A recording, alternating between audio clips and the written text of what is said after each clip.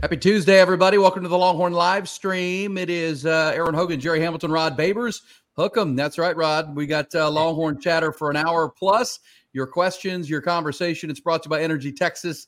We'll certainly talk some Texas and Washington, the Sugar Bowl, but that's 28 days away. We got Portal Mania. We've got recruiting. We've got official visits and craziness going on. And it's good to be with everybody tonight on this Tuesday. Wherever you are, we appreciate you joining us, and we got a lot to talk about. What a time to be a Longhorn fan. What a time to be a part of the On Texas Football channel here on Inside Texas, the Longhorn live stream.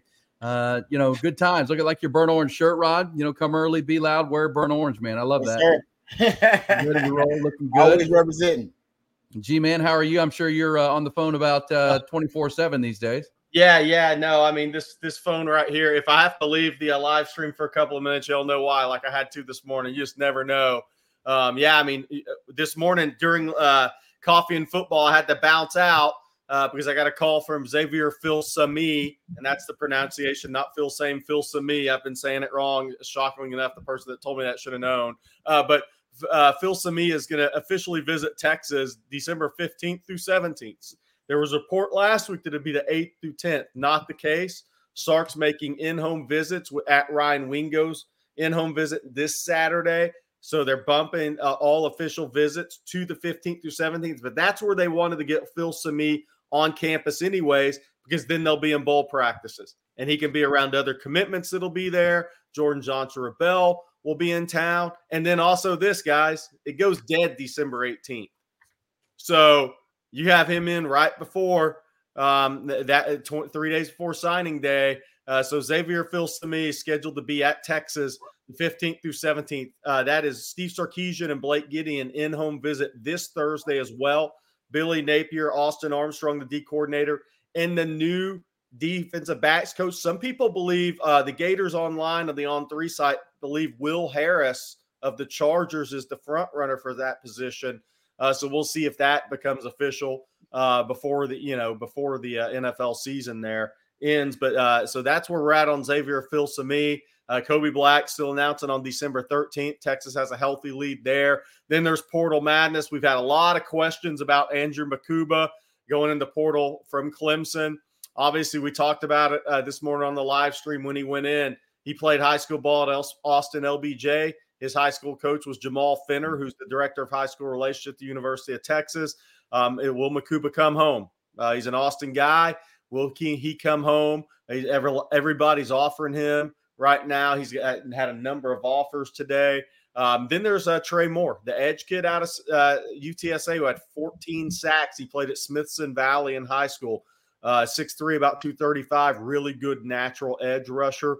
He goes into portal today. We know Texas has some interest. We're not sure the level of interest because there's probably going to be a lot more guys going to the portal. What's it, 1,250? That's a crazy number, guys. 1,250 in 48 hours in the portal. Unbelievable. I mean, how many of those guys they're just jumping in with no clue, the majority of them. Yeah, well, that's what I was going to ask you because there's no guarantees, right? I mean, you're jumping into a pond and hoping you get a raft, right? I mean, that's really what I mean. Obviously, the top end guys are going to have some options, but that's a lot. That's a big number for this early. Obviously, we'll see where this goes. But Makuba's an interesting name, Rod. We saw him play high school football here at LBJ. Good player. We've seen him at Clemson. Safety is a need for Texas. Phil-Sami, obviously, but this is a guy to come in here and play at Texas pretty quick. It appears. If you could get Andrew Makuba on campus. And the Jamal Fenner angle is very interesting because he is his high school football coach. Has to have a great connection there. Yeah, no, I mean, it is a position of need right now for Texas. I mean, when we talk about that Texas-Washington matchup, we're going to be talking a lot about the safeties. And so it'll be one of the places that Washington tries to exploit. Texas is trying to upgrade there. Derek Williams represents kind of that next generation of style safety that Texas wants, ideally. That's Xavier. Is it Phil-Sami? Did I get it right? Phil-Sami, to make sure I get it right there. But still talking about a guy like Andrew Makuba. really productive at the safety position. I'm going to go back and try to watch some film on him tonight because I know people are really excited about it. But I mean, safety is a position, a prime position right now for Texas in a lot of ways. And you had Jalen Catalon and it was Xavier and Bryce as well hit the transfer portal for Texas at that position too. So, I mean, just for a lot of different reasons right now, there's a lot of talk, a lot of discussion about the safety position, and Texas obviously trying to upgrade there. Yeah. Rick and Bjergi has a great question. Rod, do you think Phil Sami, sorry, I'm going to keep saying Phil Sami and Derek Williams, how do you think they could fit together? Oh, that's good. That's good. Honestly, the thing I like about both of them is I think they're kind of interchangeable because of how versatile they are at the safety position. I think both of them have coverage skills. I think both of them have kind of cornerback tendencies and some cornerback traits at the safety position, which is what the Texas defensive coordinator and the Texas defensive coaches want. They want some safety that can come down and play man-to-man coverage in that slot. We've seen this year Texas doesn't have a lot of weaknesses on defense. One of the places where they can be exploited is safeties in coverage. They want safeties that can hold up in coverage. Young Derek Williams is already your best coverage safety. I think Phil Sami also can be an elite coverage safety too.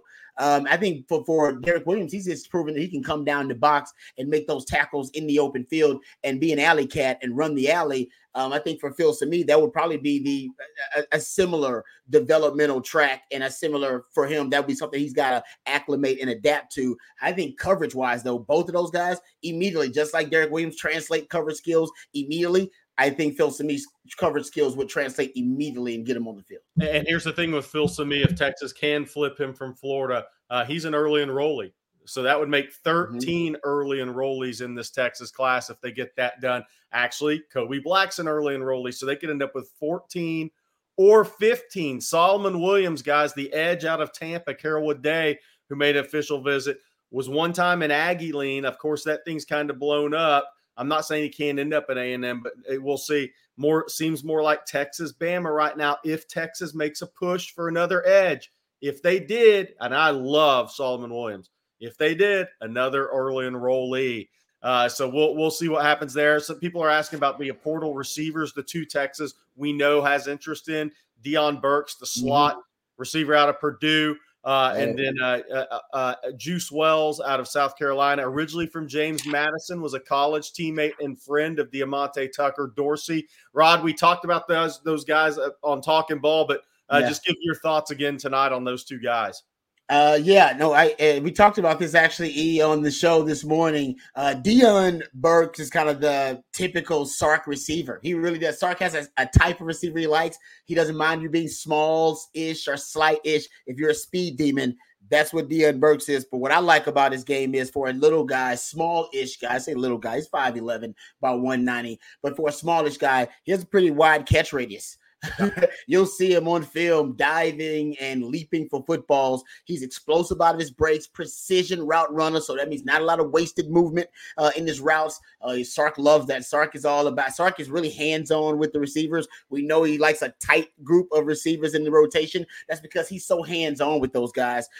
He's a yak daddy too. Sark's big about running to daylight. He wants to get the ball to receivers in stride so that they can always weaponize their speed with yards after the catch. That's what he is with the ball in his hands. I love that about his game too. And I've seen him targets to motion. I've seen him get the ball as a guy who was in motion at the time of the snap or prior to the snap. Sark does a lot of targets to motion within his offense. As a matter of fact, against Oklahoma State, there were 9 such targets to motion in that game. Big part of his offense. He wants to get the ball to his speedy guys on the perimeter that way, almost give them an advantage, give them a running start, which is almost unfair. Deion Burks is one of those guys. So he fits. I love him. And even more giddy, I think I get about watching Juice Wells, because Juice Wells, man, contested catch freak. Just a guy turns a 50-50 ball into a 70-30 ball real quick, real strong hands, basically strong enough to basically to beat any arm tackle after he gets the football. Arm tackles and just throwing a shoulder in there don't work with this dude. You got to get a sturdy tackle on, wrap your arms around him. He's one of those guys in the open field, and that's where he's dangerous. So Yak Daddy, but for a different reason. Yard after contact guy with a guy like Juice Wells. Goes up to get the football and attacks the football. Also, I like the fact that he's great in the scramble drill. You'll see a lot of times when Spencer Rattler was running for his life, looking for Juice Wells, he can just throw it up there. And that's when that 50-50 ball contested catchability comes into play. You ain't always got to be perfect. Just get it in his vicinity. That guy is likely going to come down with it, man. A lot to like about both of those guys' games. Yeah. I said it to you this morning, but Deebo Samuel played at South Carolina. That's when you describe his scouting report in college, sounds similar, right? Tough runner, running back after the catch, tough as hell. And then the kid at Purdue kind of sounds like Xavier Worthy, just the super speed, but a little bit, the long arms as well. But track guy, right? Running track on the Purdue track team, or at least in high school coming out. Yep. That's obviously what you're looking for. Hey, Jerry, as far as the receiving core, we know they're gonna lose after however this season ends. A.D. Mitchell's off to the NFL X-Man, J.T. Sanders likely, Jordan Whittington's out of it. But what about the current guys on campus? What have you heard about the DeAndre Moores, the Jonte Cooks, and how all this would intertwine? Big picture. Rod talked about the tight group of receivers. Yeah, Texas, obviously, they think Jonte Cook has a very bright future. They love the explosiveness of Ryan Niblett. DeAndre Moore's the consistent route runner, soft hands, sure hands, pass catcher, that he's not maybe going to be the big play guy, but he could be the most dependable of all of them. Of course, we'll see if all three of those guys stay. That could depend on who does Texas take one or two guys in the portal, because they're going to sign Ryan Wingo in 2 weeks, 5-star receiver who's an outside receiver, and is a guy that in the high school version probably is very similar to what you see with Juice Wells as a fourth-year college player. I knew you were going there, yeah. I mean, there's some similarities. Wingo probably is a little faster. I mean, Wingo ran 10.7, 10.75 at 195, 200 pounds as a junior in high school. So maybe Juice Wells with a little more vertical speed. We'll see on that. But it'll be interesting to see if Texas takes one or two receivers out of the portal. We talked about it this morning on Coffee and Football, though. Here's the reality Sark said it in his press conference. If you're not trying to get better, you're going backwards. Yeah. And that's where we're at in college football right now. Look, these guys, you have to compete. And here's the one thing. If you brought in two portal receivers, you would know real quick the receivers on your roster, who's invested in development or who's going to walk out the door. And I actually think that's somewhat of a healthy place for a program like Texas to be in, because those guys get challenged all the time.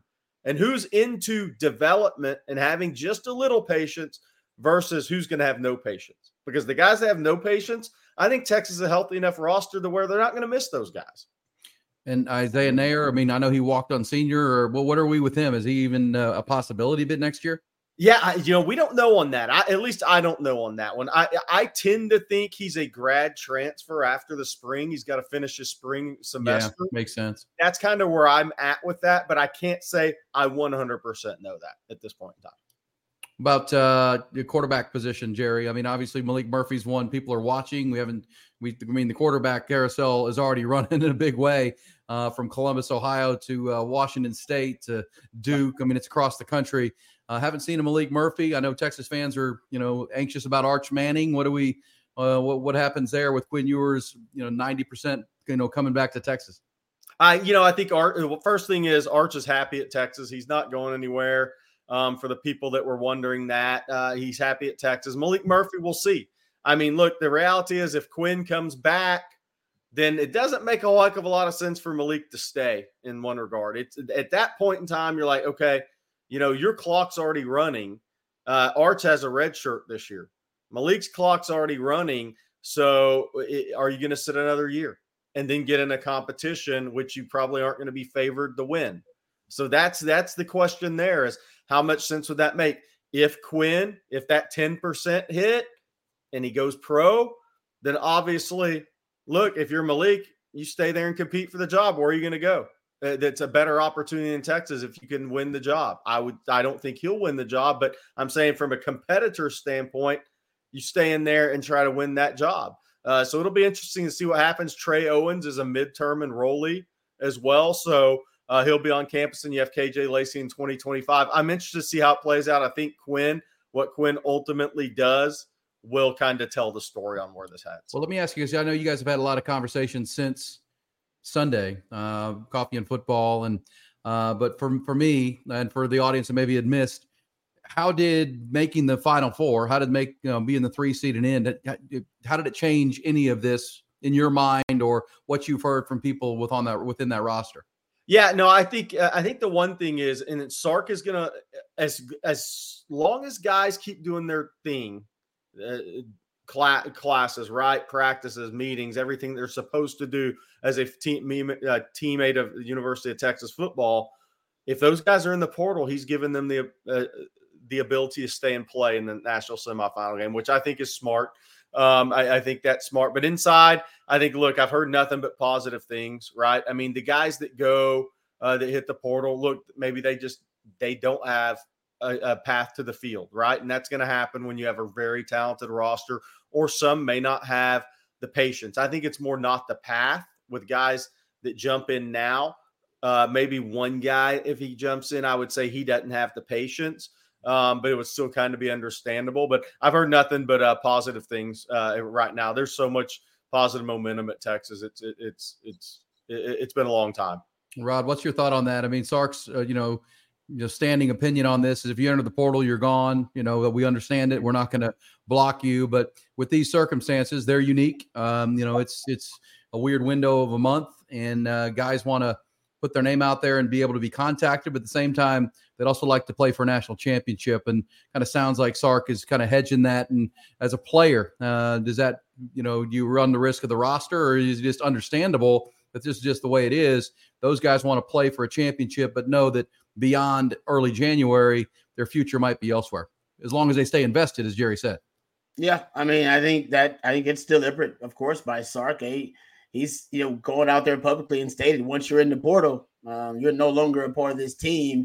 He welcomes guys to pursue what's best for them. But he stated that publicly, and we know Tom Herman had a different philosophy about the portal, right? You can go into the portal, come back. We saw several guys do that with Tom Herman. So he had a different philosophy. No, I'm not judging one's better than the other, but I think for Sark, he only wants guys on this team who want to be here. This is part of him building, this culture specific to the circumstance and the community at the University of Texas, and the types of athletes that, he has the luxury of recruiting at the University of Texas. And he's trying to make it where it's very exclusive, right? Like, hey man, if you don't want to be here, there's a ton of guys. I got a list of guys that want that roster spot, and they're really good players. Matter of fact, they're actually better than you. I got some guys there that are better than you that want their roster spot. So go right ahead, do what's best for you.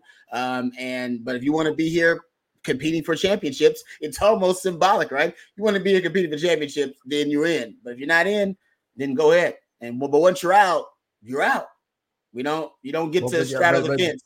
But Jerry, let me make sure I'm understanding. So for Sark is of the opinion now, at least for this month, that if you're in the portal, like Jalen Catalon, use him as an example, that if he stays in school, shows up and practices hard, does his work, he can explore it. But you may need Jalen Catalon to beat Washington at the end of the day. That to me, and I understand what Rod's saying, because Sark did say that. He has said it.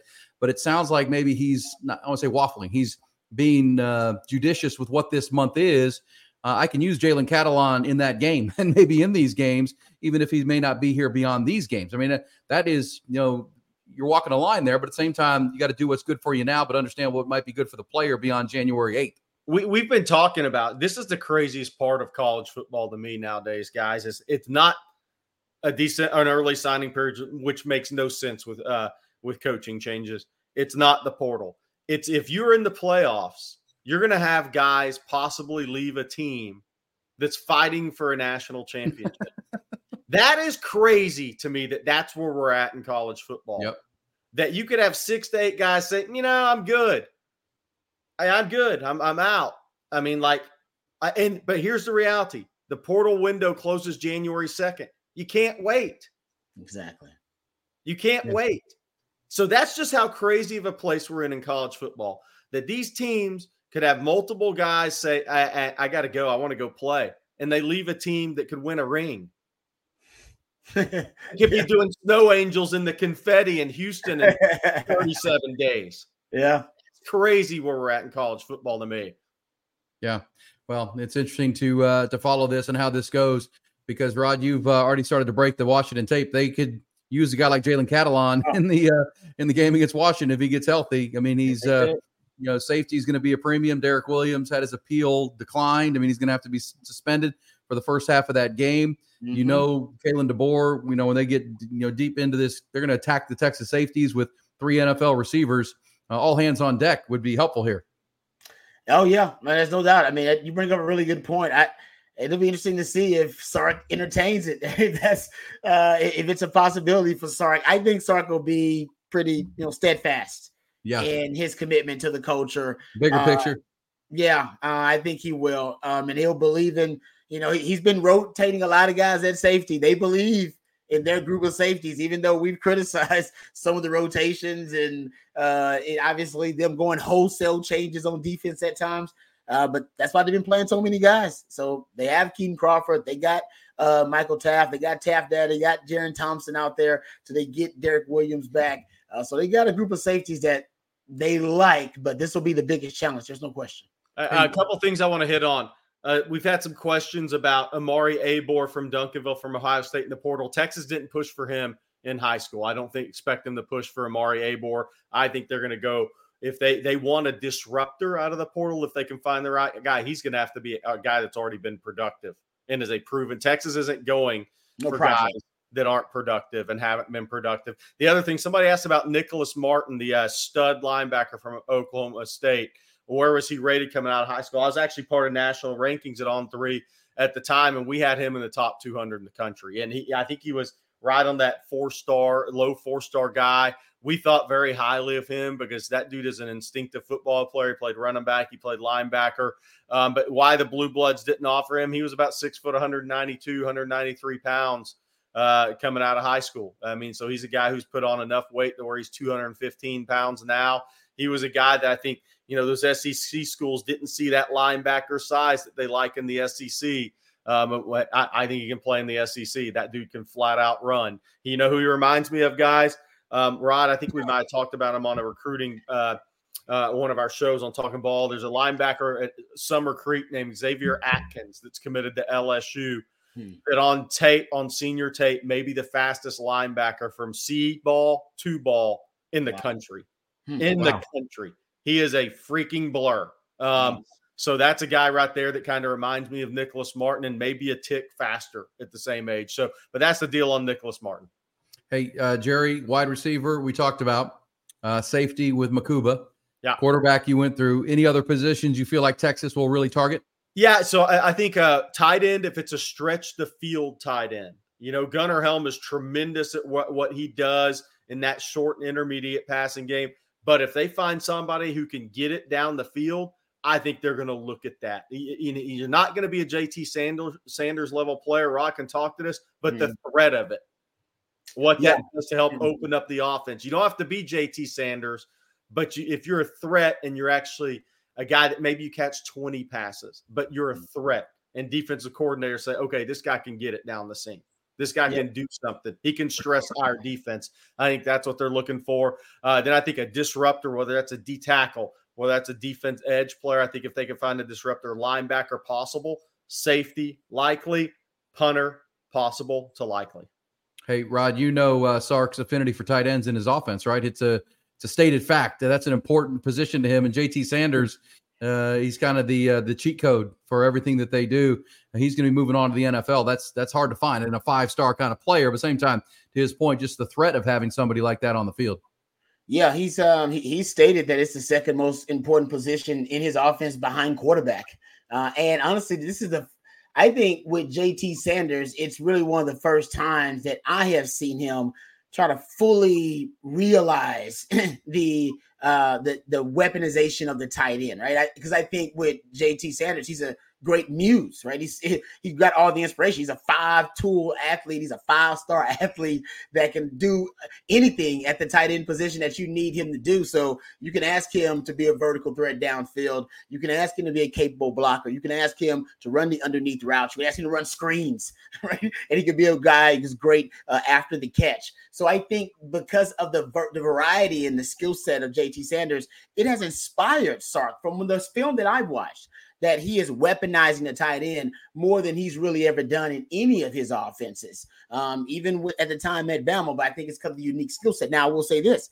When he is inspired, when Sark's, he got his creative juices flowing as a result of a muse, like a Bijan Robinson or a Rojo, he will start to come up with these concepts and stack them. And then I think he actually puts them in his repertoire. 21 personnel is the prime example of that. The pony package, right? When he had Bijan and Rojo, he was running a lot of two-back sets, made perfect sense while you're running two-back sets. And Texas had their highest yards per attempt, highest yards per play, highest explosive play rate of any personnel package out of two-back sets. And it made perfect sense, Rojo and Bijan on the field at the same time, and even a little sprinkle of Keelan Robinson in there. But with Rojo and Bijan gone, he has still utilized the concepts and the plays and the personal groups and that go-go, right? The go-go offense that he got from Brendan Marion, which is a 2-tailback offense with a West Coast passing game and triple option run game. He has still used those this season, and the 21 personnel package, 2 tailbacks, is still your best personnel grouping, yards per attempt, yards per play, and explosive play rate. So I think he can do the same thing with the tight end. Getting to Jerry's point, you ain't gonna find a JT Sanders in the transfer portal anyway, but you ain't even got to have that type of athlete at tight end because it's so rare, but you can still use the concepts that schemed him open and that was able to weaponize his skill set with other players who maybe they're not a 5-tool tight end. He's a 3-tool tight end, but you can still weaponize. Hey, questions, send them in, and we'll get to them as we go here. I want to tell you the Energy Texas is bringing tonight's Tuesday night live stream, the Longhorn live stream. It's by Texans for Texans. Right here in the great state, becomes your energy provider. What Energy Texas does, you're calling people in the state of Texas, not back east, not overseas, Texans right here. Proud to be from the greatest state in the union and prouder to be fighting the little guy, or for you, the little guy, against big power. That's Energy Texas right there. You see the website, see the phone number, 855-461-1129. Energy Texas, Texas electricity done right. Thanks so much for them to being a partner with us on the Longhorn live stream tonight, talking all things portal, all things college football playoff. Who's going to win the Heisman Trophy, guys, come Saturday? Hold on. I'll get to that. I want to answer one other thing. Jaleel Skinner, we've had a lot of questions about the Miami tight end in the portal. And I think people are asking because Texas was a top 3 for him coming out of high school in South Carolina. He hasn't been a super productive player. 10 catches for 135 yards or 138 yards in 2 seasons at Miami. I know he's been injured a little bit. I think Texas may go for a more productive tight end, a more proven guy. I could be wrong. That's where I come out. A lot of people asked about Patrick Payton of FSU, who went in the portal, very good outside back or edge player. We'll see what happens there. Not out of the question he returns. I think that's very much NIL there. Well, go ahead. Well, I was going to follow up on that. It sounds like, listening to you, and it makes sense. And we saw with A.D. Mitchell, we've seen it with other guys in the portal. They're not just take a guy to take a guy. They're going to take a guy that has been productive on the football field and made plays. Look, Texas is in a great position. They're a blue blood in the college football playoff. A.D. Mitchell left the best program in college football and came to Texas and had his best season, and he's in the playoff once again. This is just whether it's your punter who was at Stanford punting in the thick air out there, he's in the college football playoff. This is like Trill Carter transferred from Minnesota. Has he had as many snaps? No. Has he put up the stats? No. He did have a hurt left knee at the beginning of the year. He's in the college football playoff. There's Texas is going to get a lot of mileage out of this because they're about to have guys who were 3 stars develop go in the draft. You're going to have your 5-star, 4 stars go in the draft, and then you're going to have a couple of portal guys. And A.D. Mitchell could be a second-round pick, and Ryan Sanborn will probably be an undrafted free agent at camp. They're going to have 9 or 10 guys probably in camps, maybe 11 after the season. And some were 3 stars, some are 4 stars, maybe a 5-star, and some are portal guys. That is a great, great position to be in if you're Texas. They're only going to go after guys who they think are NFL level players in the portal, in Wow. my estimation, or very good culture fits that are fringe there. Yeah. Now to the Heisman, Rod. Who's going to win it? Jerry, who's going to win? Is it Jaden Daniels at LSU? The Lamar Jackson kind of season, 3 losses, but still really, really good. Yeah, I think it's Jaden Daniels. I think the stats out there they're just too eye-popping and mind-blowing. It's one of those years for the Heisman, even though he's got 3 losses. I think if you throw it out there to Michael Penix, he is the best player on the best team of that group that's up there of the candidates. But man, I think Jaden Daniels is just too strong. The stats are just way too strong. It'd be that'd be the last thing FSU fans want is Jaden Daniels to win the Heisman. They beat LSU soundly. Then they go off again on warchant.com and social media. We really got screwed. The Heisman Trophy winner had his worst game of the year against him. They're just going to be burning everything in front yard soon. I think Rod's right, but we got to be different. I'm going to go with Penix. No, I mean, if I had a vote, it'd be Penix. But it's hard to overcome those stats. I mean, it's the same position, and his stats are a lot better. But playing for Natty, leading your team to big wins, and making huge throws in huge spots, I think matters to me. I'd also say on the FSU part, I did find it humorous on the Pat McAfee show today that Aaron Rodgers continued his UT grudge. He went horns down, right? Yeah, he did horns down. He did this goes back to 2004 and Cal Berkeley and Mac Brown. And, he was on record saying, he was mad that Florida State didn't get in. He thought Texas should have been out, and he did the whole horns down thing. I mean, that thing lives 20 years later. Just a coincidence, but I texted, we were in a text thread with Drew Kelson earlier, and I said, I was watching the 05 series today, and who appeared on that? Aaron Rodgers. I thought that was kind of funny that I wanted to watch that, kind of look at that team, kind of look at what Mac was saying before the game, because, sometimes you forget those things. So I went back and watched that series that I had recorded just to see what Mac was saying, see what some of the players were saying, just to get it back fresh in my mind. But then you saw Aaron Rodgers on there. I thought it was hilarious. Well, I mean, I remember it vividly. I mean, Texas was just turning that national championship corner. And you kind of understood it because Aaron Rodgers and Cal hadn't been to the Rose Bowl in decades, right? And they had a chance, and that would have been huge. And Mac Brown was politicking, and for Texas, which you should do, right? That's your job. That's your job. And it worked out, and they played Michigan. But you could understand from Berkeley that Aaron Rodgers and Cal fans were upset. They thought they were the rightful team, and then of course they went and got beat by Texas Tech in the Holiday Bowl. They didn't even back it up, and Texas, of course, won the Rose Bowl. With the win over Michigan on the last second kick. But, it's funny. Here we are having these same debates 20 years later, and Aaron Rodgers, he'll never forget it. He'll never like Texas or Mac Brown. No. That's obvious. And that's good. That's what you like, Petty Rod. I mean, let it live. Let the receipt live. It's a beautiful thing, man. Embrace it. Texas, you got to embrace the hate. At this point, now the brand is getting back to the standard that it should be. Oh man, you got the horns down, guys. Y'all have to stop letting that bother you. If the horns downs bother you at this point, love it. You don't understand. Yeah, exactly, guys. It is the best. It's the best free media. It's the best free advertising in college football today. Just to your point, Rod, Aaron Rodgers today. He's at home with his, I guess, torn Achilles. I guess he's coming back. That's the most miraculous recovery of all time. But he's going horns down on McAfee show. That's the best thing ever for Texas. That's why the committee put Texas in. Hall of Fame NFL quarterback sitting there doing this on Pat McAfee show. That's the best advertisement for Texas ever. It's awesome. Yeah. That's why the committee put them in, because they're good. Texas is a great football character. Somebody said from an ESPN article today, Aaron, we polled college fans and asked them who their biggest rival was. This is great. This goes to what you're saying, Rod. This is awesome. Yeah, Texas has 11 different teams identifying themselves as a rival, by far the most in the country. That's why there's so many horns down everywhere. Well, I mean, you know what though? I mean, and I think the bigger marketing branding picture, to Rod's point about free branding and free marketing, is no one else has that. No one else has it, right? You could argue that in college, I mean, there are some iconic brands in marketing. The Nike swoosh immediately identifiable. But in college sports, the Bevo is, and the horns, horns up is, it's unique because, who else gets that hate? So like if you want to say I hate Michigan, how do you do that? Or you want to say I hate Ohio State or Notre Dame? How do you actually do that? The Texas brand is so easily identifiable either way. Yep. It's so unique that way. Awesome. It makes it, it's gold. I mean, it's gold. L-Type said it best. Embrace the hate. Yeah, man. Yeah. You have to do it.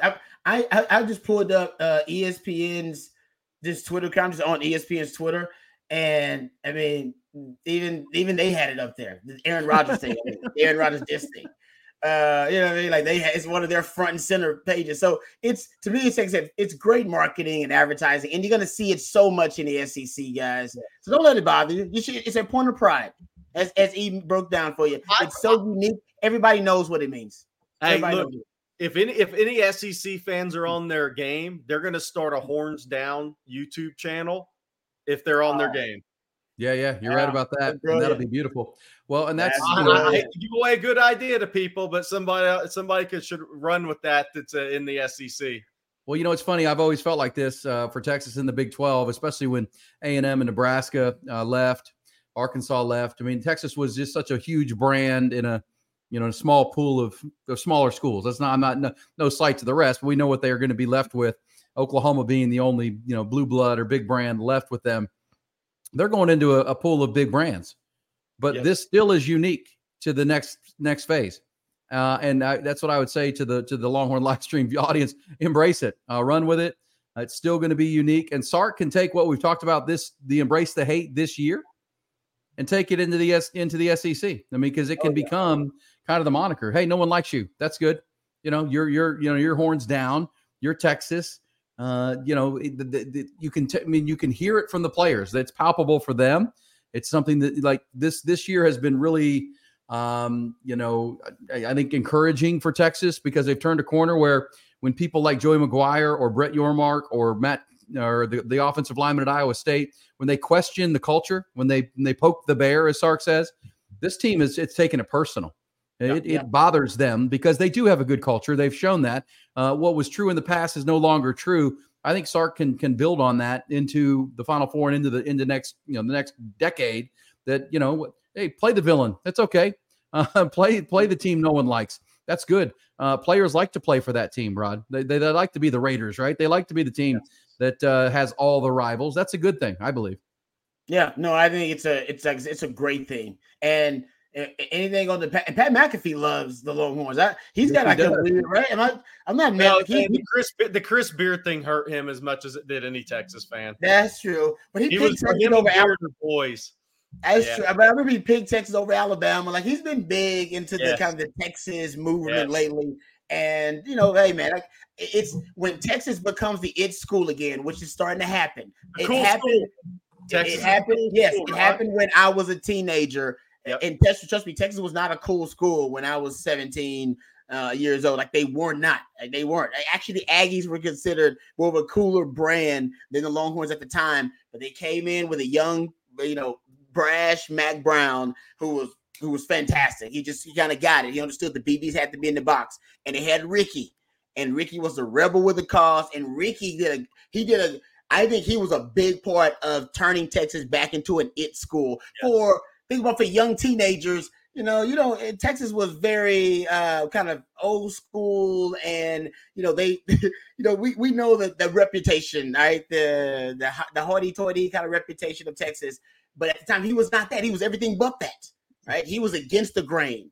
He was kind of like I said, the rebel with a cause. He was the counterculture guy, and it worked really well with Mac Brown's culture that he was building, and it made Texas the it school again. And then I remember when Mac knew that, when Mac started recruiting us, he kept saying, guys, I know Reebok's not cool. We're going to Nike. Don't worry about it. I know Nike's what you want. He's going to your house and tell you, like, don't worry, we ain't wearing Reebok. Because I think people were like negatively recruiting Texas because it's Reebok. He's like, no, we won't be in it for long. We're going to Nike as soon as we get a chance. Because he knew Nike was what? Cool. Yeah. He knew it was, he used the Ricky Williams, rebel with a cause counterculture thing. He used it. He knew. He was like, nah, this guy's cool. One thing about Ricky, he's cool. Whatever you want to say about him, like, man, I don't know about Ricky and his this and that and his career and his choices out there, because you can say what you want. Everybody knows Ricky Williams has always been cool. Still is real cool. All right. That's why the circles that he's in. All right. And there are certain circles that he walks in that nobody else is in. And everybody knows Ricky. He transcends sports to pop culture. That's what makes him cool. That's what makes Dion cool. And Mac Brown rode that wave. And Sark's got some of that cool. The shoes that he wears, his wife is a fashionista, the way he dresses. He's got some of that cool. Tupac's his favorite artist. He's got the cool factor with the young kids. They like that about Sark. And I do think he's turning Texas into being the it school again with the cool factor. Cool is currency in recruiting, baby. That's it. It's currency. Hey, look, think about Oregon. I mean, the older fan base thinks the uniforms are hideous. The high school kids think it's the best. The uniforms are the best in college football. Whenever I go interview kids, it hasn't changed. Mm-hmm. Like, Oregon's like a cool school to kids. Texas is now a cool school again. And it's been a battle to get back there after you lost it, because the SEC became cool everything. And Texas sitting out here. You know what? It's funny because covering it like I have it, close as I have.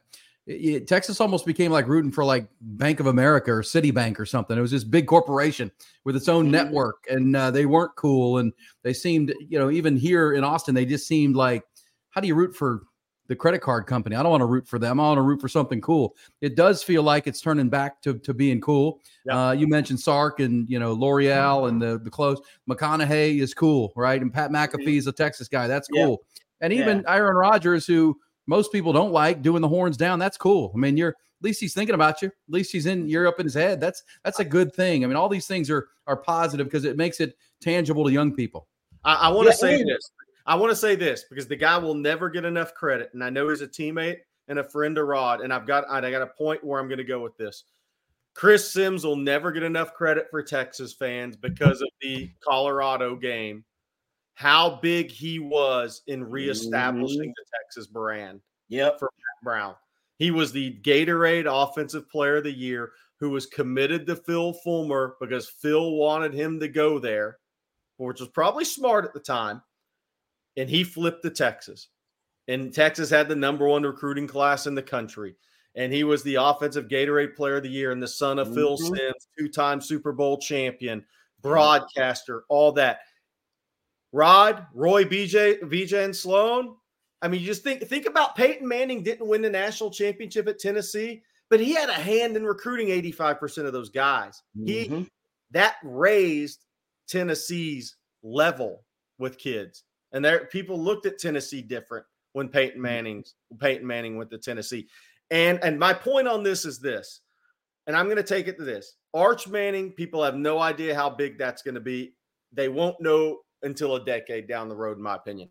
Trey Johnson, the 5-star #4 basketball player in the country, a guy who'll be a lottery pick one day. When he came on his late August official visit, he wanted to go to the football facility because he likes football. He spent 30 minutes with Steve Sarkisian. He had that photo with Arch Manning that I posted on social media. You think he would have gone over there if Texas was 5-7? No. Hell no. There's my answer. Hell no. Hell no. That's good stuff right there, guys. And I'm glad you brought it up real quick. Just put a little bow on it. I'm glad you brought up the Chris Sims thing because that was also a part of the cool factor and flipping it around for Mac when he flipped him. The flip was big. That was big news because, guys, back in the day, this is like the start of the internet age, all right? When you would type UT into search engines back in the day, Tennessee would come up. Yeah. I BS you not. It was, we used to do it back in the day. Now, of course, I mean, you type in UT, you get Texas, right? Now but that's crazy. But back in the day, right, early on in the internet era, and that basically, I don't even say Sims was a part of turning that around, but that flip did show that Texas was the it program. Yeah, following where the Mannings went, and Tennessee at the time who had won a national title. That's, that was considered, oh man, he's going there because why? Yeah, it's pretty obvious why he's going there, ain't it? But Texas was a surprise. And when he flipped, and by the way, Tim Brewster told me it was going to happen the whole time. So shout out to Tim Brewster. Thinking the currency is cool. Jerry is right about that. It was a celebrity endorsement. And that's what the Manning commitment was. It was a celebrity endorsement from the first family of football. It's one thing to get a celebrity endorsement from the Sims family, but from the first family of football deciding, no, Texas is the place. Well, especially when that family is saying, if that's good enough for Arch, like if Archie Manning is saying that's good enough for my grandson, for the education, which they talk about all the time, the business school, that impacts, tenfold. That funnels down, not just to the cool factor, the it factor, but parents are like, oh, wow, they like Sark. Oh, that's kind of neat. I like that if they're on the fence with any of it. And I'll say this, and then we'll get to some super chats because I know Matt has a bunch of them back there. But, Rod, I need you to say this to our Longhorn live stream viewers tonight. You've told me this, and it blew me away, that Chris Sims has never been back to Austin since he left. I think that is sad. It's sad. It hurts my heart that one of your good friends, who, as you guys just talked about eloquently about what he meant to Texas football, had a bad game in the Big 12 championship game in 2001. We all saw it, but he won't come back to Austin because it left such scars. That's not right. I mean, at the end of the day, we can't change it now, but hope Longhorn fans realize that and would maybe reach out to Sims and let him know, because I think he was a real good player at Texas. I covered him. You played with him, Rod. That's tough that he won't even come back here because he doesn't have good feelings. What's the easiest choice you can make? Window instead of middle seat? Picking a vendor who sends a great gift basket? Outsourcing business tasks you hate? What about selling with Shopify?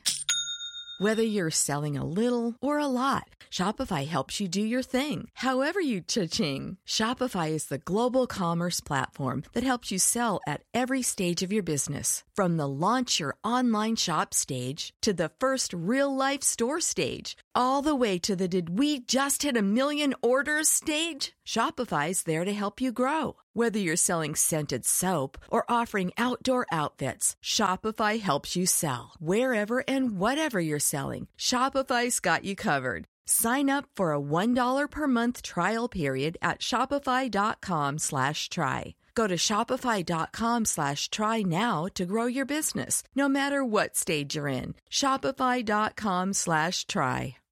Yeah, and I don't think it's like a personal or anything. I just think that, you go back somewhere where you are beloved and people obviously have affection for you. And I don't think he's ever felt that. I mean, I was there with him when he got his tires slashed. They had to change his phone number. He was getting death threats, and people egged his car and all. Because I was there for it. I witnessed. I saw the ugly side of Longhorn fans. I love y'all.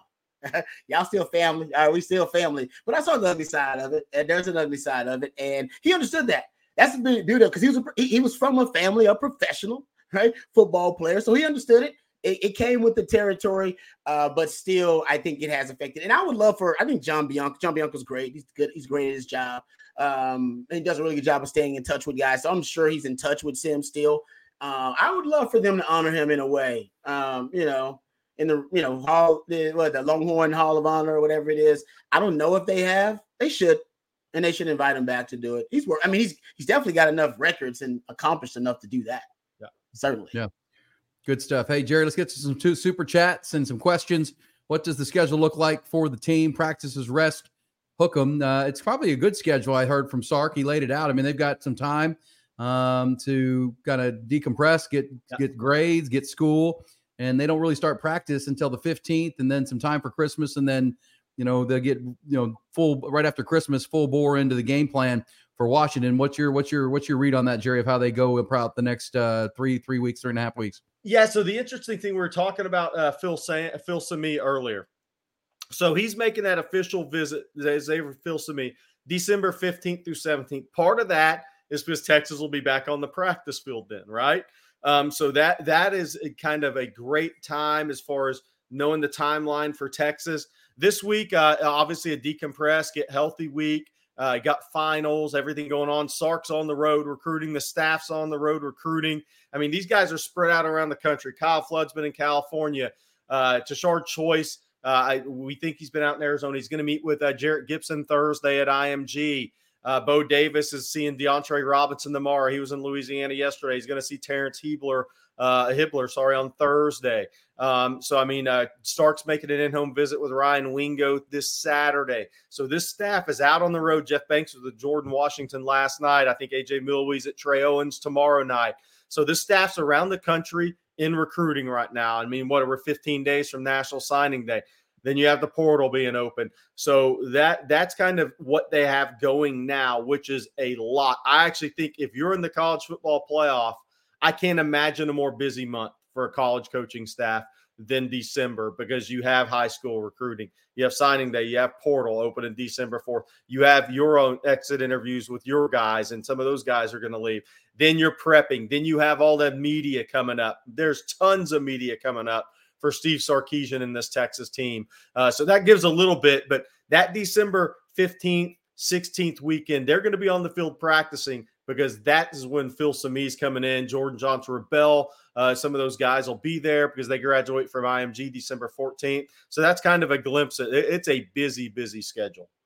Hey, Rod, it feels like Torrey Beckton, the strength conditioning coach, will kind of take control here the next 10 days, 11 days, make sure these guys stay in good shape, get through their finals while everyone's running around. But, you know, you got to keep everybody in good shape, but it's also probably good to get mentally away for a little bit, but then come back. Sark did say when they come back, for those practices around the 15th before Christmas, even like the bye week, there'll be a lot of work for the twos and the threes, and then Christmas break, and then come back and really hit hard the intense practices ahead of the game with Washington, right? Game plan installed, those kind of things. I mean, that's, and you said it this morning, you can't install the game plan too early or else it becomes mundane, and you want that to be fresh and peaking on Jan 1. Yeah, it gets a little stale for the guys if you install it too early. And you just mentioned it, they'll get a lot of work for the young guys. This is almost essentially spring practice. This is basically spring football toward the end of the season. So you do get a little extended time to get the young guys some reps, also get your frontline guys some rest, so their bodies can, recover, and you can try to get to 100% as you can. You'll probably be as healthy as you've been since the early part of the season. But also I think a big part of it, when you have this extra time, you can work on some fundamentals. Now, you can't totally, overhaul your technique and correct all those issues that you may have. But let's say Texas, they know they got to deal with a lot of deep balls, right? You're dealing with the number one deep ball quarterback in the country, and you've had some issues defending deep balls. You actually got some time to work on specific tasks and specific skills that may relate to the bowl game, that you're like, oh man, we gotta, if it's tackling, it can be something simple like that, whatever it may be. You got some time now to work on that. During the season, it's hard to work on technique and fundamentals. So focused on week to week game planning, winning games, playing, studying your opponent, winning the chess match within the game. You really don't have time to work on technique and fundamentals. Just not enough time in the day as a student athlete. But now you do have some time, because school's going to slow down for you. You'll be done with school. You got some family obligations, but you can even do that on your own time. You can go back and start watching some film, all right, on yourself and some of the issues you may have that technique-wise, and you can clean up some of that stuff. I bet you Dave Barron's already on it, watching film, his Oklahoma State performance, going, all right, how did they get me? They obviously game plan for me specifically. What did they do? So you can do a lot of that kind of self-scouting. This is a great time for self-scouting before you play your opponent. You know they're going to go after your weaknesses. And by now, after a whole season of it, everybody knows what their weaknesses are. You've been attacked at them. You've been exploited with them. People know what they are. And at this point, you have a chance to try to remedy some of those things. All right. How about this, Jerry Rod? How do you balance development of younger players and staying experienced? Yeah, I think that's the toughest task nowadays, second toughest task nowadays for college football staff. The number one toughest task is good culture, because in the NIL day and age, it's really tested, because some kids or young kids that come in that haven't done anything on the field come in with nice NIL. And if you're an older player, that's always what people are going to battle, especially early in this NIL day and age, because there's not a balance there at all. That's number one. Two, I think, is developing those younger guys while staying experienced. Because if you're a blue blood, now that's a discussion, Ashton, about blue bloods. How many blue bloods are there? I'm trying to keep up over here. If you're a blue blood, you have zero excuse for not being an experienced team. I say the same thing in basketball as I say in football. Zero excuse. If you're an inexperienced team, that you're just Dabo. You don't believe in the portal, and that's not the way to go. Not and stay. If you're not, it's like Sark said, if you're not getting better, you're falling behind. And the portal allows you to keep getting better and stay experienced. So, Rod, the question is a tough one. How do you balance development while still staying as experienced as you can be as a blue blood program. Because I think there's a difference between a blue blood and Iowa State. Iowa State's always going to be a developmental program. Yeah, no, it's a great point. I think for Texas, like you said, everybody's got a unique position in the NIL world, in the hierarchy of NIL and the transfer portal. Because don't get it twisted. They're inextricably linked, right? Transfer portal and NIL. And obviously we can get deeper into that. Probably can do a whole show about it. I think a big part of it, if you're talking about balancing it out, the way Sark does it with Texas is probably ideal. Because he can bring in the top end talent from the high school level, and he's almost just supplementing at this point because their development has been so good. Now, if their development wasn't good, we got an issue. I think Texas would be heavier in the portal because you need short-term solutions, and some of your high school guys you're bringing in on more long-term solutions. You got developmental projects. Sark don't like bringing in projects via the transfer portal. Y'all were just talking about this. Like, no, we need productivity. We need proven productivity via the portal. And he's got the luxury of doing that, but only because his staff has done such a great job at developing. You got so many young guys that are trending toward breaking out, and you've already proven that your developmental track works, especially at positions like D-line and linebacker or what they've done. You've already kind of started the pipeline guys going to the NFL, and then now guys right behind them who are also going to be drafted prospects. And then you got high-end guys like Anthony Hill behind them, and then you're starting to build up, right? So I think for Sark, it's ideal right now. He doesn't really have to worry about the pitfalls that a lot of other institutions and programs have to deal with in transfer portal if they keep developing like this. Now, if they don't develop like this, and they're not going to happen at every position. That's why some positions you got to prioritize. Like wide receiver, it's not their fault they haven't developed wide receiver. They just had so many veterans at wide receiver, and then A.D. Mitchell worked out. Now, as you pointed out, Jerry, they may go 2 guys in the transfer portal with the wide receiver position. But development is the key to your approach to the transfer portal. If you're developing really well at some positions, there's no need to really overcompensate with the transfer portal. But if you're not, the transfer portal for Power 5 blue bloods like Texas, it's for you. It should be like Sark does it, just to supplement the roster. It shouldn't be how you build your roster for like Texas, but for other schools like Texas State or even Colorado, hey man, you do it the best way that works for you. But for Texas, I think Jerry's right. Sark's probably got the best model right now working, especially to help the culture, right? Because it's so much more homegrown that I think it does help the coach. You don't have to worry about the guys coming in. How much money is he making? Is this a guy that fits really well? Sark, they're really thorough about bringing in the right kind of guys, OKGs, our kind of guys that they know are going to fit into this culture. Yeah. Hey, and I'll say this. Interior D-line is still very much a developmental position for me. I know everybody said sign 5 stars, but let me just point out how important development is. A&M has 9 5-star D linemen on their roster. How many are projected first-round picks today?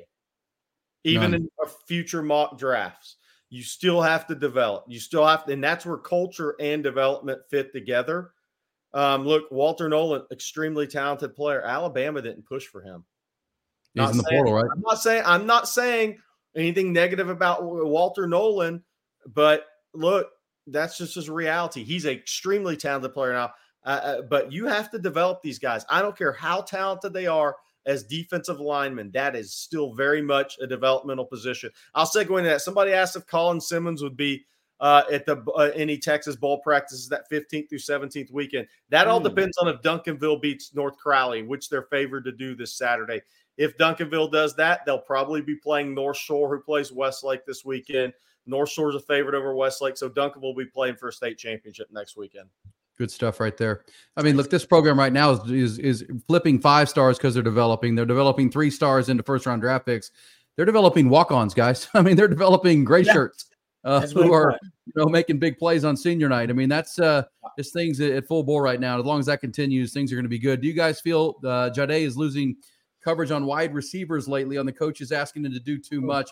Rod, you addressed this perfectly this morning on Jade Barron. And I love it because I'll just set you up for it because he's a very disciplined player. And when you have enough tape on a disciplined player, you can attack his discipline. Expand on that for me. Yeah, I don't think it's a coincidence that Mike Gundy and his staff, after an entire season of sample size, were able to come up with a really good game plan and expose Jahdae Barron just a little bit.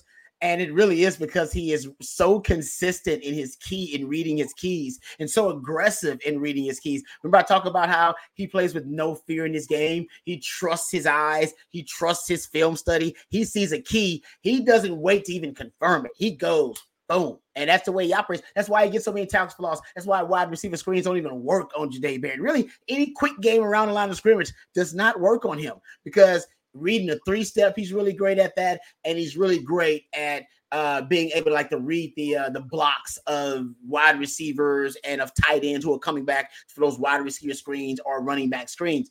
But now that you have an entire season of sample size, you know how he plays certain concepts. I know how he's going to play the tight end screen. I know he's going to play the wide receiver screen. I know how he's going to play the double moves. I know how he's going to play the out.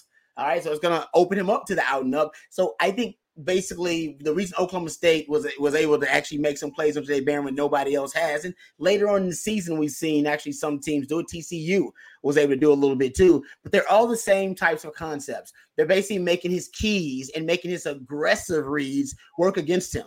So when he sees stalk block and go, all he sees is, oh, that guy's stalking, he's blocking, I'm going. I'm taking out this screen of whatever the concept it may be.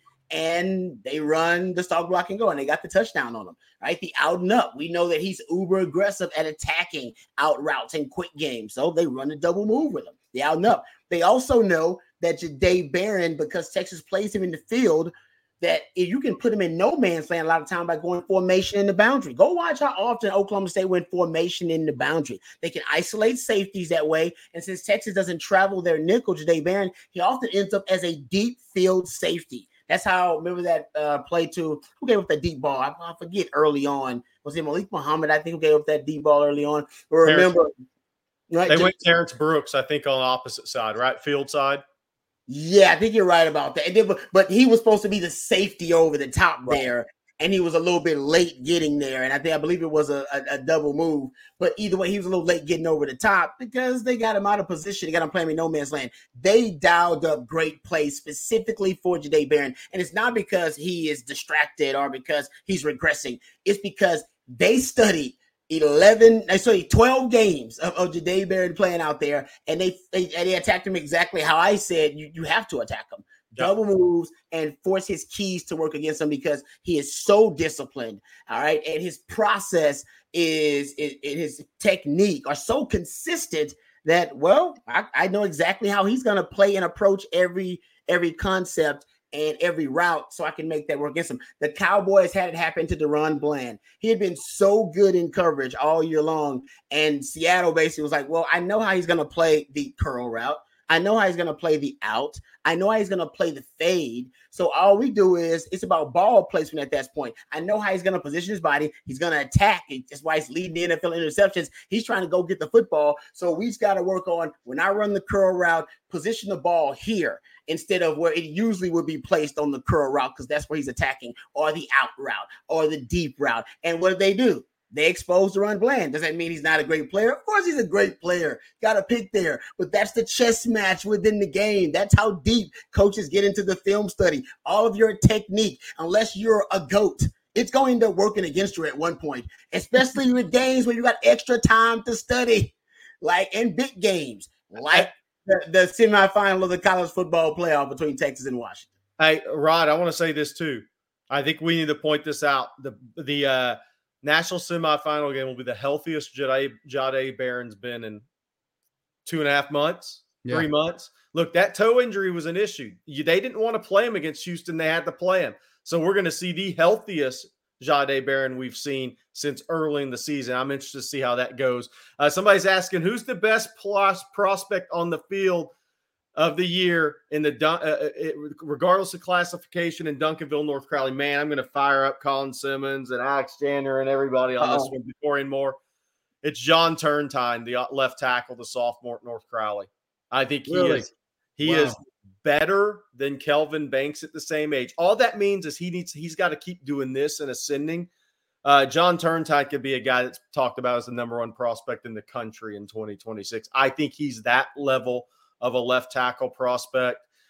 He's 6'5", 290. He has an 84-inch wingspan, 10.5-inch hands. He moves very athletically. He wants to be a doctor. I mean, you're talking about a guy who may be the valedictorian of his class. Man. He's a top 2 or 3 in his class as a sophomore. So I think he is a special prospect Texas offered when he came to a game early this season. His father was I guess it was Mountain West defensive lineman a couple of years in a row for Gary Patterson. So he comes from a football family, but John Turntine is a stud prospect if he keeps ascending and stays healthy. Well, on that question, Jerry, Colin Simmons will be here in January. Yeah. You know, we've seen freshmen have immediate impact. Is he a guy that can have a big impact for Texas? So they're looking for disruptors in the portal. I mean, is that a kind of guy that can be, what we've seen with some of these freshmen? Yeah, and the bad thing for Colin is he's a little banged up right now. He's got a little bit of an ankle going on headed into that game. He's definitely not 100%.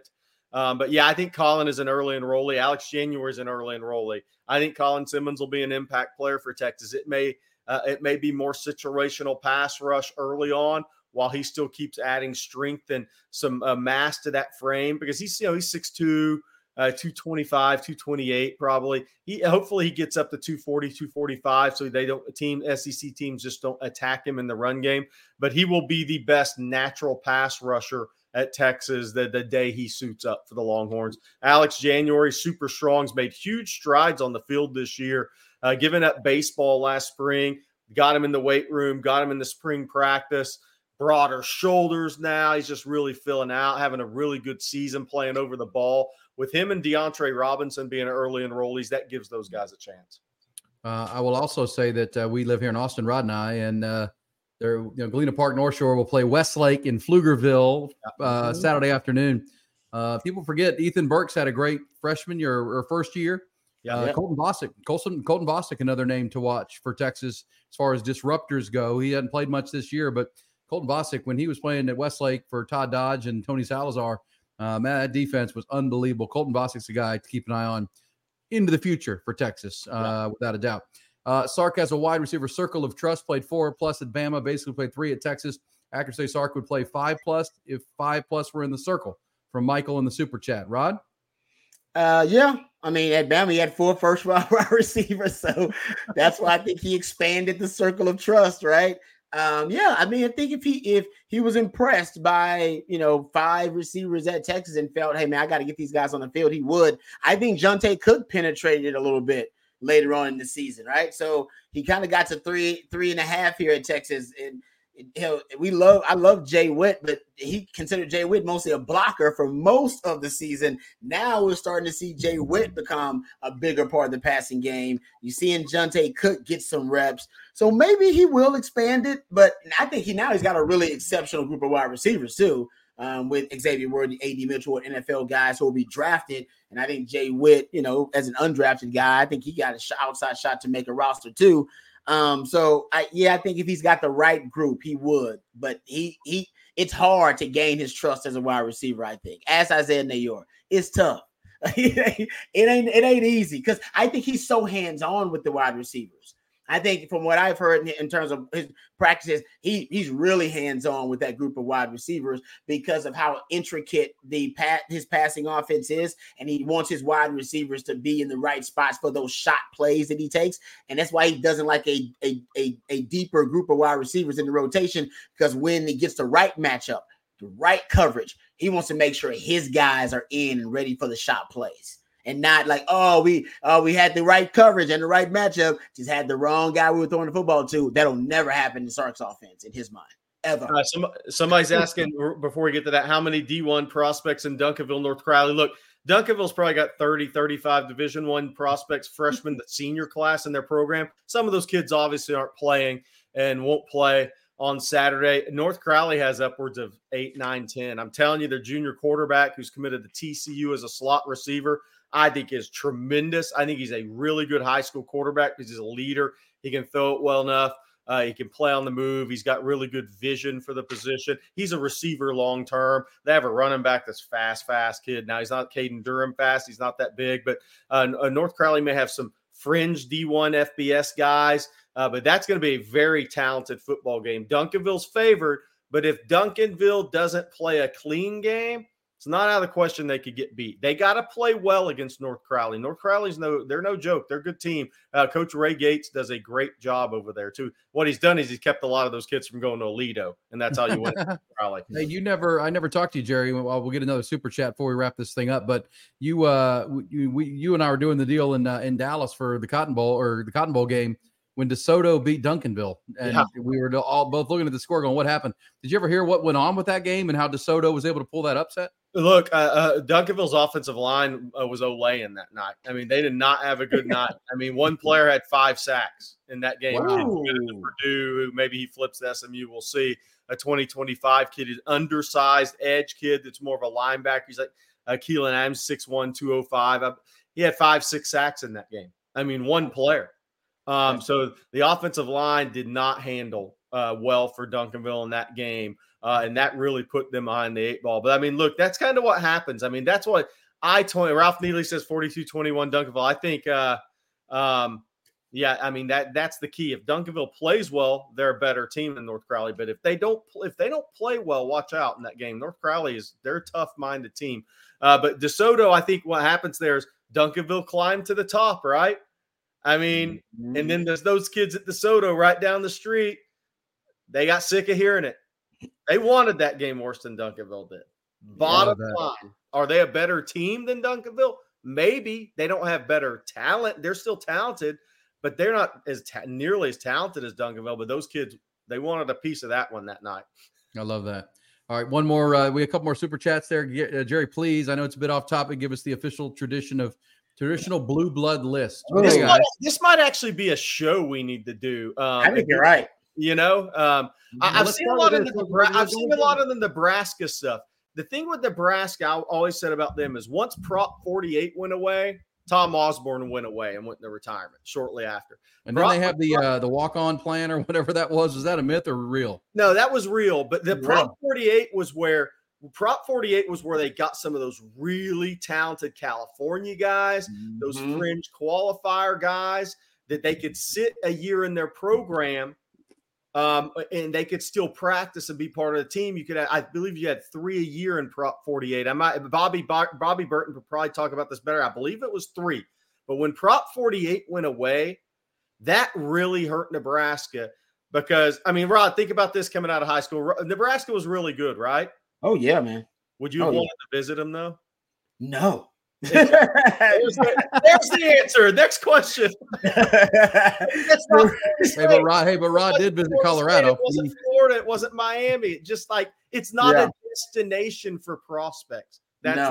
He did visit Colorado, though. I know that. Colorado was kind of cool. Remember they had the uniform. Senator Cormier was there. Yeah, remember Dion? Yeah, I was a big fan of Dion Figures back in the day because he had won the Thorpe and he was a DB there. Michael Westbrook, was that the wide receiver I'm thinking about? Yeah.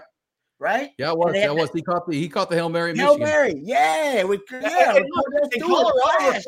Colorado recruited Houston successfully. Chris Anderson from LaPorte. Canavis McGee. Yeah, man. I mean, one of the best recruiting stories of all time is Rick Neuheisel hiding behind the couch for Cedric Cormier's in-home visit with Texas. And it's 100% true, and it's one of the best recruiting stories of all time. Was Rick Neuheisel staying after his in-home visit, laying down and hiding behind the couch to listen to the Texas in-home visit? Hey, I know Rick Neuheisel, and I believe that story. I love that. Hey, let me ask you this, and then we'll get to some more super chats. We will do next Tuesday on the Longhorn live stream the blue blood list. But I need to, like, in your mind, we want to go through them. That'll take too long. How many are there? Oh, that's a great question. Let's put a number on it, and then we'll all come with a list next week. 8? Yeah, that's the number in my head. See, but that's the thing. There are 8 maybe in your head, but then you just brought up Nebraska. When do you lose blue blood status? That's going to be a fun discussion. When does a new blood become a blue blood? right? Because they've won so much and established their brand. So but I think because I think when you do that debate, you have to establish the criteria. Yeah. Where are we? What generation are we? We're talking about now. We talk about all time. We're talking about, where. But yeah, I think that's a fun debate as far as blue bloods because, because there are some that have never not been blue bloods and still are, and there are some that kind of float in and around it. But it's a good debate. Let's do that next Tuesday for sure. Mark that down. Somebody said shout out to Cibolo Steel. Absolutely, big game against Humble Summer Creek. Coming up Saturday, winner goes to the state championship. Is that Kelvin Banks High School? Yeah. I was down there a few weeks ago. They're getting that talent levels back. They got some really good defensive backs. Dante Carter going to Vanderbilt. Once he gets physically ready, he's going to be a really good player. They have 4 D1 kids in the secondary. Junior quarterback that's a D1 on some level. Two really good running backs. That's going to be a good game. The one thing I'll say for any Steel fans out there, the linebacker at Summer Creek, Xavier Atkins, committed to LSU. Somebody's got to block that dude, else he'll tear you up. That's all I got to say. He'll go 20 tackles in a game if you don't handle him now. He's the one you said is a blur, right? Oh, gosh, is he fast, man. He plays 4.45 or 4.5. He looks like the fastest player on the field. All right, more super chats, Matt. What do we have out there as we wrap up a Longhorn live stream on a Tuesday night? Ideal Porter window would be, if not December, playoff. Yeah, so I think the issue there is the portal window has to remain where it is. The one thing I don't like is the December signing period. I've never been a proponent of it. I think it's dumb because if a college has to fire a coach, they're totally hosed because they're totally hosed. You're not going to be able to put a recruiting class together. And anytime you miss a big recruiting class nowadays, you're so far behind. I've always said the early signing period should be in August, before high school practice, before college season starts. And I think 20% of kids would sign. That would be the 20% of kids that are going to go to the school they're committed to come hell or high water. That's where they want to be, no matter what. Coaching change, no matter what. They've always dreamed about playing at the University of Texas or Texas A&M or Oklahoma. They're done with the process. I think 80% of kids would hold off till February. I don't know. It's too easy. It makes too much sense, and I don't want to get on a soapbox.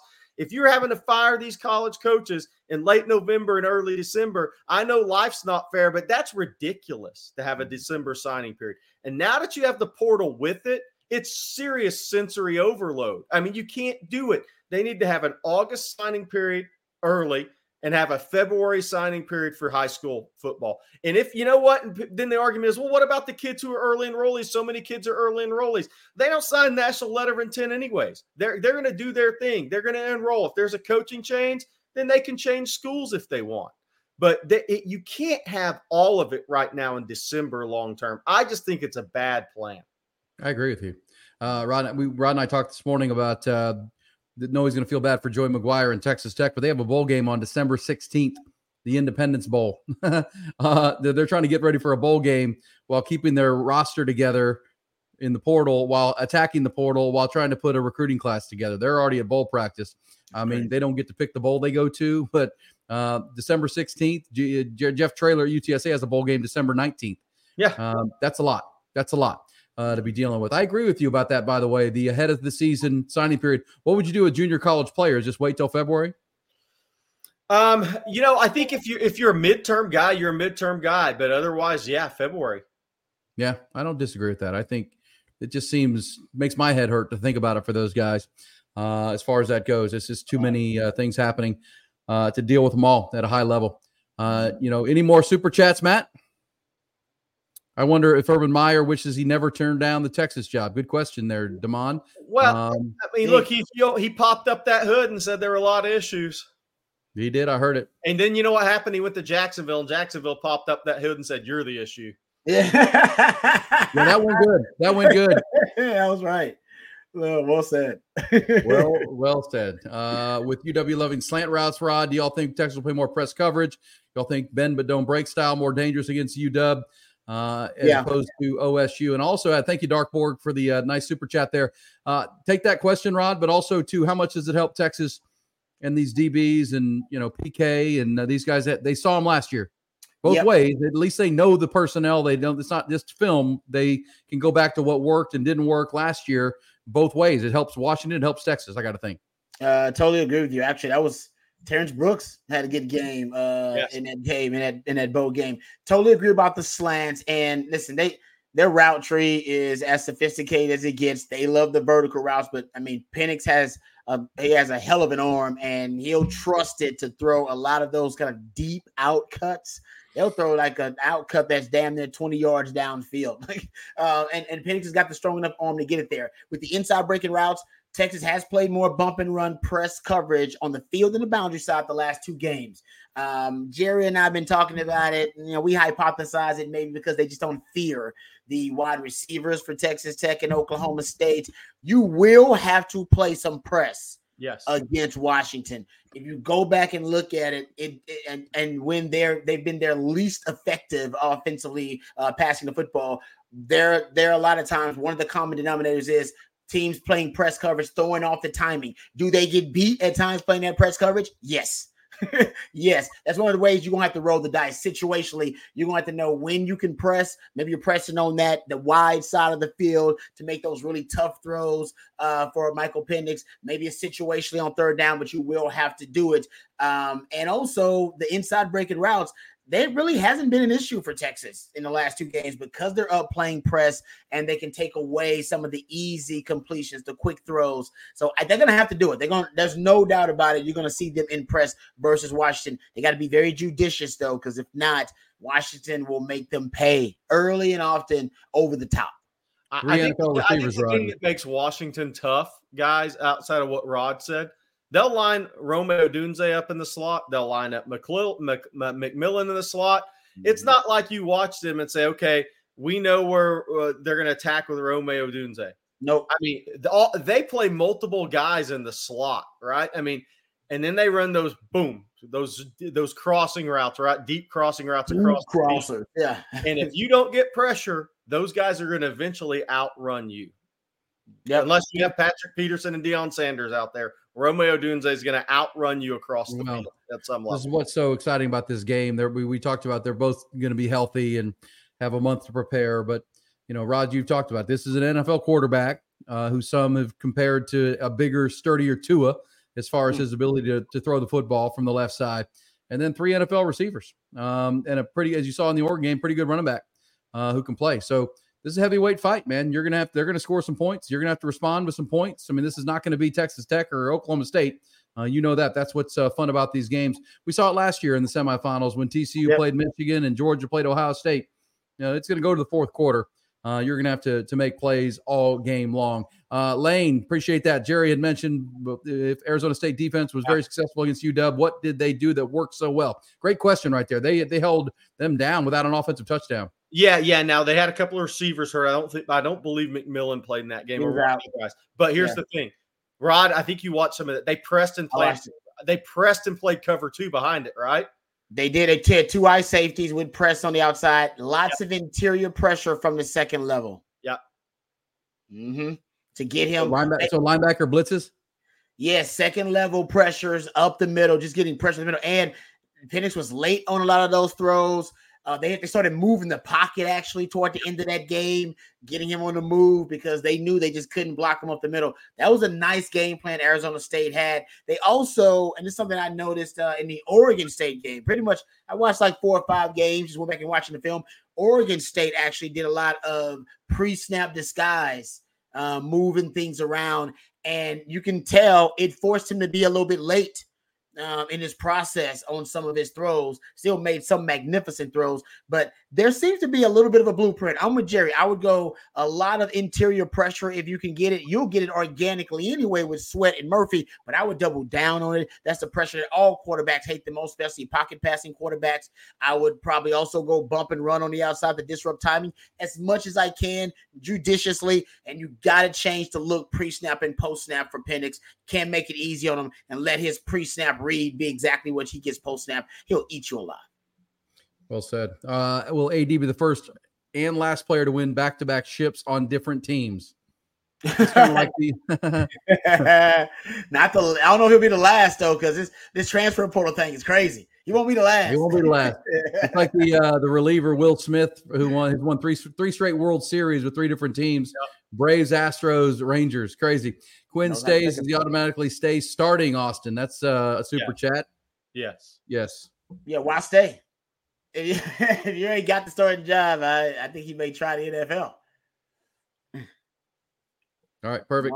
Jerry, will Texas hire a general manager for football? Sark said he's a general manager and can handle, all right, and can coach. Can he handle a general manager? Yeah, I don't know if it will be termed the general manager, but I do think you're going to have an addition long term in college football. I mean, maybe it's I don't know what you'd even call the position. I mean, look, Texas has a former NFL scout that does a lot of portal evaluation stuff, takes it to the staff. I think you're going to see that expand in the future in college football if things stay as they currently are, which I don't know why it would change. I don't know what that position will be called. I don't know if it'll have really a general manager necessarily, because I think that's the head coach dominant. I mean, Nick Saban would never have a general manager. He's always going to be the general manager, right? The director of player personnel kind of thing, right? But it's going to be that with much more, right? Maybe there's somebody over portal and recruiting and roster management. And then obviously Sark is the head coach and general manager and has final say over all of it.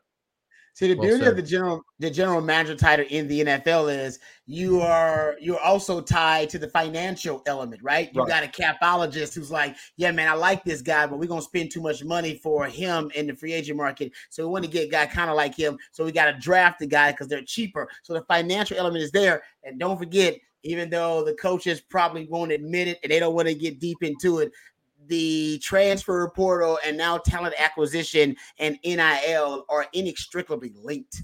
They cannot be disentangled anymore. Whether you're talking about for recruiting or whether you're talking about for the transfer portal, NIL is the new law of the land. So I wonder when you do get that GM, personnel man, whoever it may be, how do they also, work with the financial element and the NIL, which is the law of the land? Because they got to dive into it. It's impossible to disentangle that when you're going after big time prospects and big time transfer portal acquisitions. You're right about that. 100%. All right. Is wide receiver core at Washington like LSU 2019 core? Not that good. It's not that good.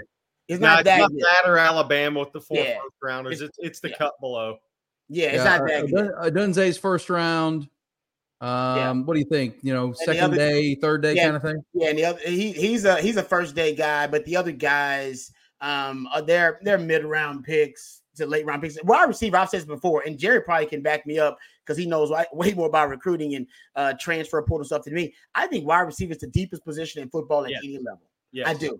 I think that's why you can get quality wide receivers in the transfer portal. And I think at one point that just hurts wide receivers. It's hurting Xavier Worthy right now. I mean, he's a guy we all thought would be a first round guy. He may or may not be just because there's just a lot of wide receivers out there. I think it pushes the value down of really good wide receivers. But those guys, I can look at them and tell those guys can play on NFL rosters. And they probably can make the Chiefs right now.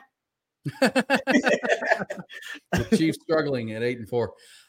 All right, guys, good stuff right there. Energy Texas brought you a Tuesday Longhorn live stream. We've got more to come, man. A lot to do. Longhorn basketball tomorrow night, Jerry, with Marquette.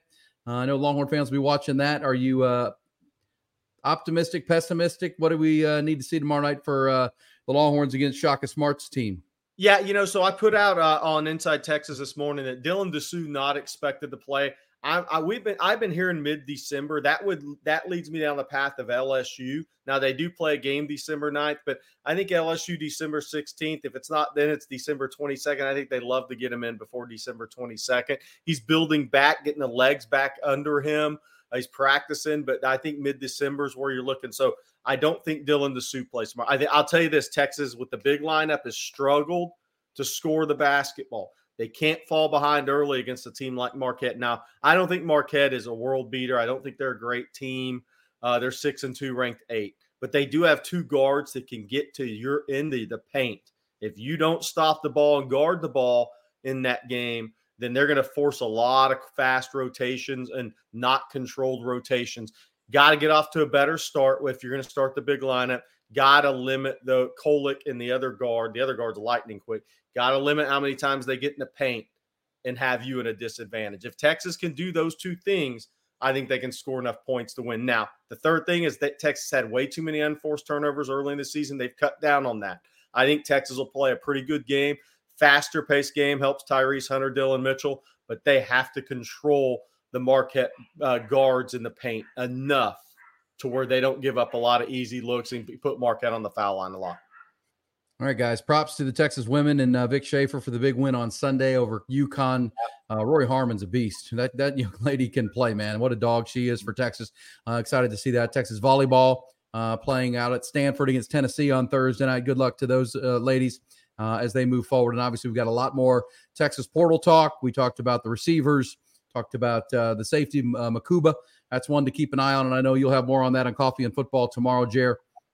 And certainly we'll have it, Rod, with you and I on Hook 'em Up tomorrow morning on the Horn locally here in Austin, and certainly on the Horn app if you're all over the country. We got you covered for 5 hours a day every single day.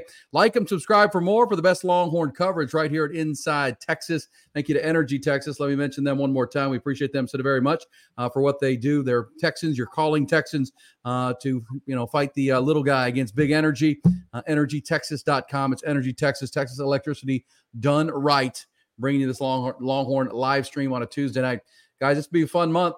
Fun month, man. We had a fun lead up and regular season and championship and all that went on. This is going to be a good time. There's a lot to talk about, a lot of good things to talk about. Couldn't have a better team than Rod B right there, Jerry, Bobby, the whole team, Matthew back at the headquarters there. Pretty darn good stuff. Appreciate you guys. Y'all have a good night. You too. You guys too. Hook 'em.